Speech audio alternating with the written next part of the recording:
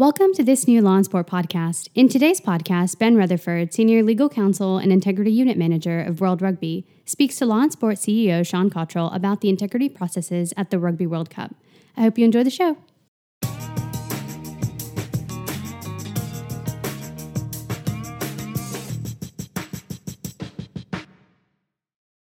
Welcome to the Law and Sport podcast. I'm joined today by Ben Rutherford, the Senior Legal Counsel and Integrity Manager of World Rugby, formerly the IRB, which was some time ago now, I believe. Ben, thanks for joining me today. Thanks very much, Sean. I wonder if you could tell me, how did World Rugby go about approaching setting up an integrity unit and integrity structures that were going to be sufficient to deal with the challenges and threats that are presented at a Rugby World Cup? Yeah, I can. It's something we've been working on for some time in advance of last year's World Cup, and of course we've already started working for the next World Cup. In between those tournaments, we have a whole lot of other tournaments, and so what that allowed us to do was to test what we were going to do at Rugby World Cup, which is obviously the highest profile event in the sport, and also the event which attracts the most interest from gambling and thus potentially has the highest integrity risks. We were able to test some of those elements onto our other tournaments in advance of Rugby World Cup. So basically, the way we approached World Cup 2015 was there were sort of three strands to the approach. And the first one was making sure we had the most up-to-date, appropriate and robust regulations in place. And that was brought about through a review of our existing regulation. We already had regulations prohibiting match fixing and gambling by players and so forth, but they had been in place for some time, and obviously the world's moved on.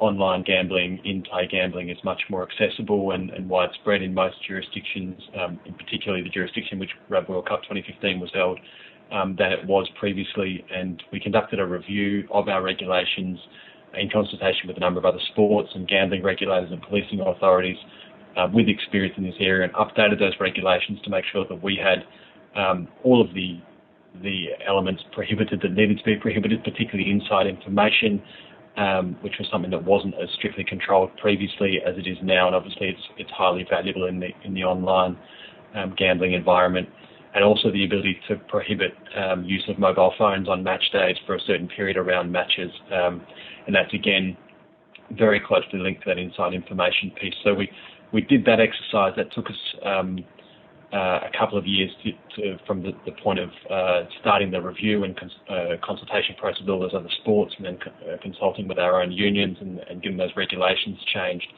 And then they were implemented in 2013 and applied to all of the game from that stage, and we were able to implement them in our other tournaments and test them and make sure that they were fit for purpose, which they were.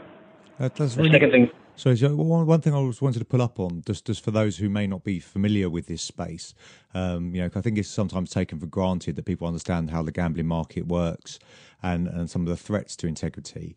Can you just briefly explain why it's important to have regulations that deal with insider information and, as you said, the restrictions on the mobile phone, about what the actual real impact is on that? Absolutely. So basically, gambling works on margins, and it works on effectively on likelihoods of outcomes. And so the market will be framed by a gambling operator based on the information that they have, the best information that they have, and then that's obviously linked then to the money that comes into that market, which will affect how much they're willing to expose on a certain eventuality. If you have more information than the market operator, naturally enough, that gives you an advantage. And punters, be they professional punters or be they amateur sort of so-called mug punters, live on that information, because that little piece of information around, let's say, a team selection or an injury could have an impact on the market and the likelihood of a particular outcome that you might bet on. And if that hasn't been factored into the price, it's effectively a way of kind of like insider trading in the corporate world. And it's something that in the current environment, or the environment that's developed with online and in-play gambling, where there are so many variables and opportunities to gamble, those little pieces of information can be very key, and they are one of the things that serious betting operations will try and access if they can, because they want that information to give themselves that competitive advantage as against the bookmaker or the betting exchange house that might be hosting the bet that they're looking to place. Brilliant. Thanks for clarifying that point. And I apologise because I interrupted you as you were going onto point two. Yeah, I was just going to say, well, it links in pretty well actually with point two, because inside information is something that we've really had to hammer into our education of our athletes and our team personnel and match officials, because things can just seem very innocuous to players, to referees, to coaches. They're dealing with information all the time that they may not realise is of great value to people who are betting on their matches. And so it's something that ties into this second part. After we got the regulation in place, the next thing we had to do was make sure we rolled out education, because it's no good having regulation in place if no one knows what it is and they don't know what the risks are and how they can breach it. So we put together sort of two elements to it, and again we were able to test these in the tournaments leading up to Rugby World Cup. So we put together an online education program in conjunction with some of our unions and also with the Players Association, because obviously that education needs to hit those players. They need to understand it needs to be delivered in a way that's manageable for them and can fit within their time schedules and their abilities to understand it in various languages and so forth. And so we partnered with the Players Association and a number of our unions to put that education piece together, and it's now in 14 languages, so that makes it really accessible to the playing group and hit all the key Rugby World Cup targets. And we had a test and got feedback from players and officials, and were able to make some tweaks, and that was there. And then that's been compulsory for all of our tournaments since 2013. So any player, coach, match official, physiotherapist, whoever it is accredited with the team or with the match officials, has to do that program before they do one of our tournaments.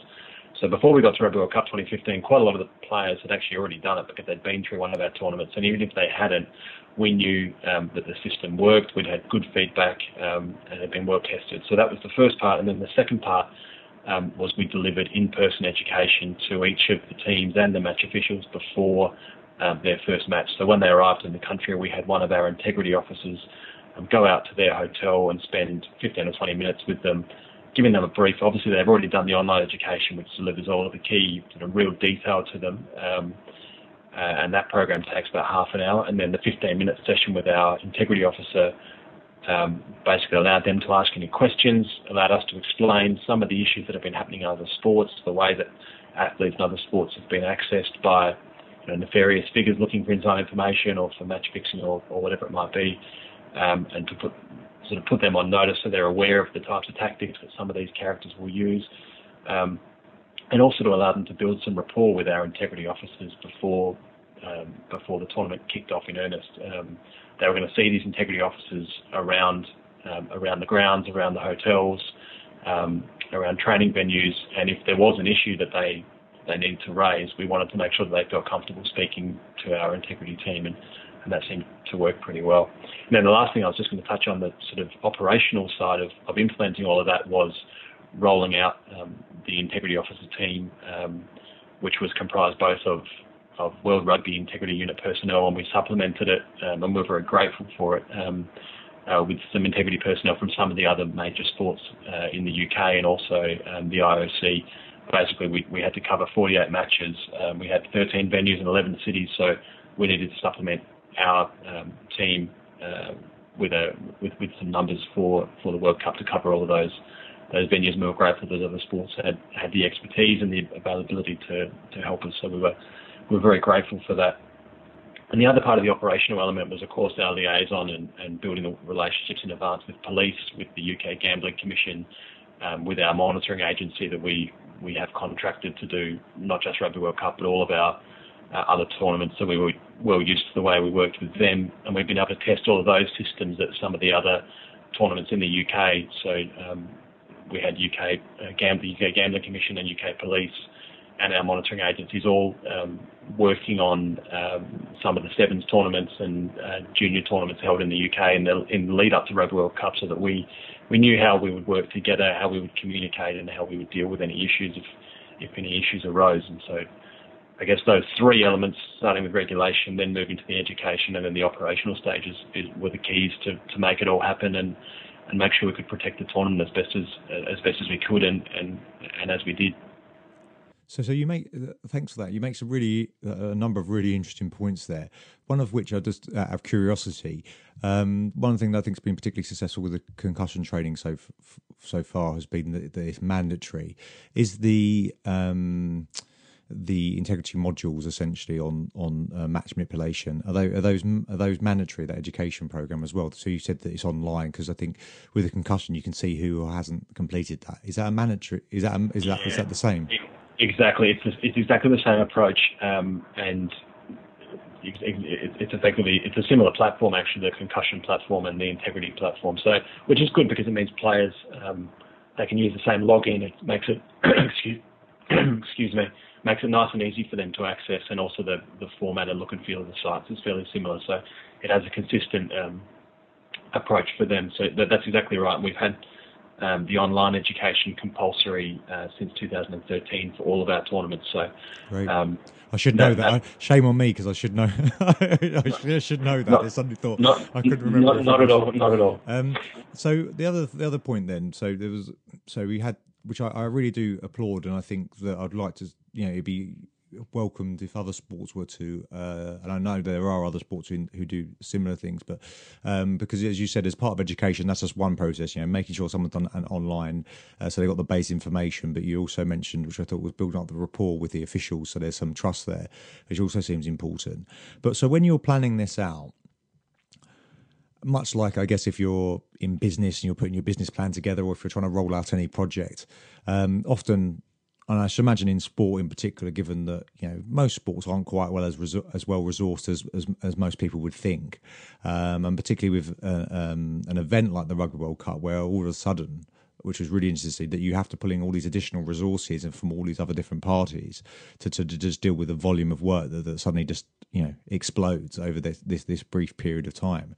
How much time do you need when you were planning this out to go, right, we've got the drafting of our regulations, our first drafts. We're going to spend some time doing that, making sure we've done our research, no doubt, with other sports. Then we're going to go out to the stakeholders, get their feedback, redraft it, and then you're going to start the phases which you said, which is the the education and then the operations side. How do you timeline that out? And was there anything, I guess, from this experience that you thought, what, maybe we need to allow a little bit more time in the future for either whether it was education or consultation? Yeah, it's a good question. It probably depends a bit on the different sporting bodies and how they approach it, and where they're coming from, and what their risks are. Because that's the other thing, is you've got to do a bit of a risk assessment and work out where the risks lie, and which events are higher risk, which are lower risk. Obviously, Rugby World Cup has a lot of gambling on it. We didn't see that. We had an independent risk assessment done for us. It's not a high risk event, but there is a lot of gambling on it. Because it's one of the major prominent sporting events in the world, so that it does increase the risk profile compared to some of our other developmental tournaments and other events, for example. In terms of the timeline that we ran to sort of get to where we are now, basically our consultation process started back in 2011. It actually started before the 2011 World Cup. So 2011 World Cup, we had a probably what I describe as a very scaled back version of our integrity program to what we have now, simply because there's sort of a couple of factors. One of them is the online and in-play gambling market hadn't developed to the extent that it has now. New Zealand was a different market because it's not a completely open gambling market like the UK is, so that presents certain challenges in the UK, where there are a much broader array of gambling operators, whereas in New Zealand there's only one, which is run by the government, or at least at the time in 2011 that was the case. So that was the landscape we were dealing with then. So we started that process to prepare for this sort of new developing world whereby gambling is available much more freely online, on people's phones, and in play in many jurisdictions, not every jurisdiction, but certainly in England and Wales for 2015 World Cup. And so that consultation process probably took 2 years, I would say, from the very starting point of having to go and visit these various sports and regulators and policing bodies in various countries around the world, and then presenting our findings and our recommendations to our unions, and then getting these new regulations approved. And of course, coming from, in one respect, rugby has a great advantage in that we haven't had a major corruption crisis. So this has never been something that's been front and centre for rugby administrators in the various unions around the world. So that's obviously a position of great strength, and it's great to be able to make regulations in an environment where you're able to prepare for the future, as opposed to be in a position where you're trying to deal with an issue at the same time. But on the other side of that, it means that trying to pass regulations which give more invasive investigative powers to the governing body, for example, like the ability to request email records and telephone records and bank records, which is what you need to be able to investigate corruption offences. Without that, you're simply a toothless tiger. It's a harder sell when there isn't an impending issue, or there hasn't been a series of corruption issues. So that process of educating our membership and getting everyone to understand where the risks were, albeit they're not present risks in rugby. They weren't at that time. We weren't dealing with a major corruption case and trying to upscale our regulations at that time. But trying to make sure everyone could understand that this is something that's an issue in other sports and could become an issue in our sport, simply because it's like all sports now, they're all gambling products to a certain extent, whether we like it or not. And so that process probably took about 2 years. But at the same time, we'd already started our consultation with the UK government entities, and we already had our monitoring agency on board, and we're monitoring some of our other events and the HSBC 7 series and so forth. And we were able to start that planning. But yeah, it probably is really a 4-year cycle to get from a position where you have a kind of base regulation and a basic capacity in the area, to having a really strong capacity and a very robust regulation, and having all the education that underpins it. It does take time. It took us about 4 years. Wow. And it's a good point you make, actually, that and it's something that I know I can be guilty of sometimes. You look at what you compare sports and you go, well, these guys have done it. Why haven't these others? I won't mention names specifically, but there are a whole variety of sports that are run by international federations around the world, and you go, why aren't they doing it? But you forget sometimes that it's much easier if you're being proactive rather than have to be reactive to the situation, because it presents a whole different dynamic, including the discussions with the various stakeholders, such as the player unions. Absolutely, yeah. That's exactly right. So when you look back now, and no doubt you've already, as you said, you've already started planning, which I guess is great, because with those sort of big cycles and having the ability to plan well in advance, you can hopefully update your systems and timelines and basically replant the framework you used previously. What would you say, now having had some time to reflect on it, was the success of your integrity plan? I'm not sure what you'd call it, actually. Is it called an integrity plan, or? We call it our integrity program, but effectively a plan, as you say. Yeah. So how would you say that, in hindsight, what were the sort of positives or lessons learned from the last cycle? Yeah, I mean, the key objective of an integrity program to protect a tournament from corruption is whether or not it achieved that objective. And to the best of our knowledge, and according to the independent report from the UK Gambling Commission, the tournament was free of corruption, and that obviously is the key achievement for us, and is very pleasing, because if we didn't achieve that, it doesn't matter to a certain extent how much else we've done. That would be something we'd have to reflect on. So thankfully, that's the key achievement, and we're very pleased with that. I think there's a couple of other things that we're really happy with. One of them is the way the integrity officers acted with the players and the officials, because although we've been delivering integrity education, and we've had a sort of smaller deployment of integrity officers at some of our sevens tournaments and junior tournaments and so forth, it's the first time where our Rugby World Cup players at this sort of really elite end of the game have had interactions with World Rugby integrity officers on a very regular basis. So getting the education, seeing them in the hotels, seeing them around the change rooms at venues, seeing them around the transport and training venues and so forth. And their willingness when they said, because obviously they've just received this education and been told, be aware of people trying to get inside information from you, and we found them very willing to come up and speak to our integrity officers either on their own or through their management and say, oh, there was a person in the hotel who asked me a question around the lineup. It may have been nothing, but you should just check it.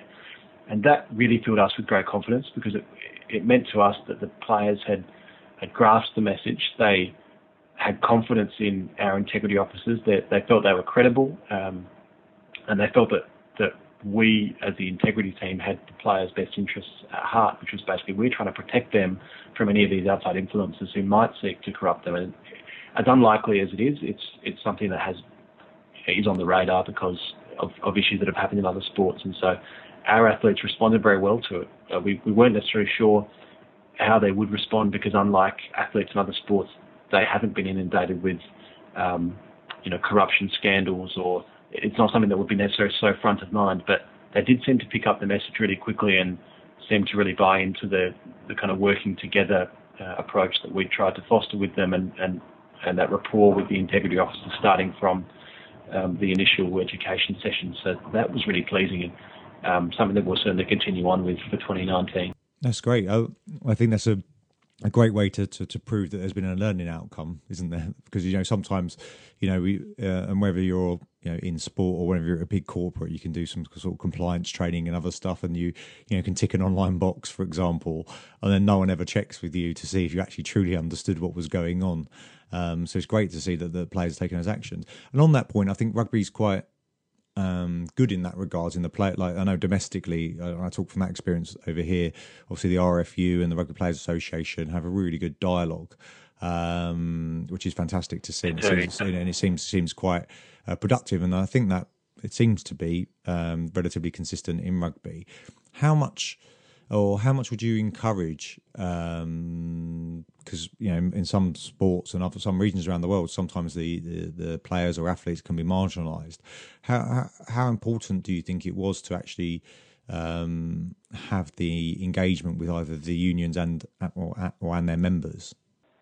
I think in terms of the players' associations, and also clearly in this area, unlike say anti-doping, for example, referees are key as well, because they are potentially a key target for people who seek to corrupt any sport. Both match officials and athletes would potentially be targets for those people.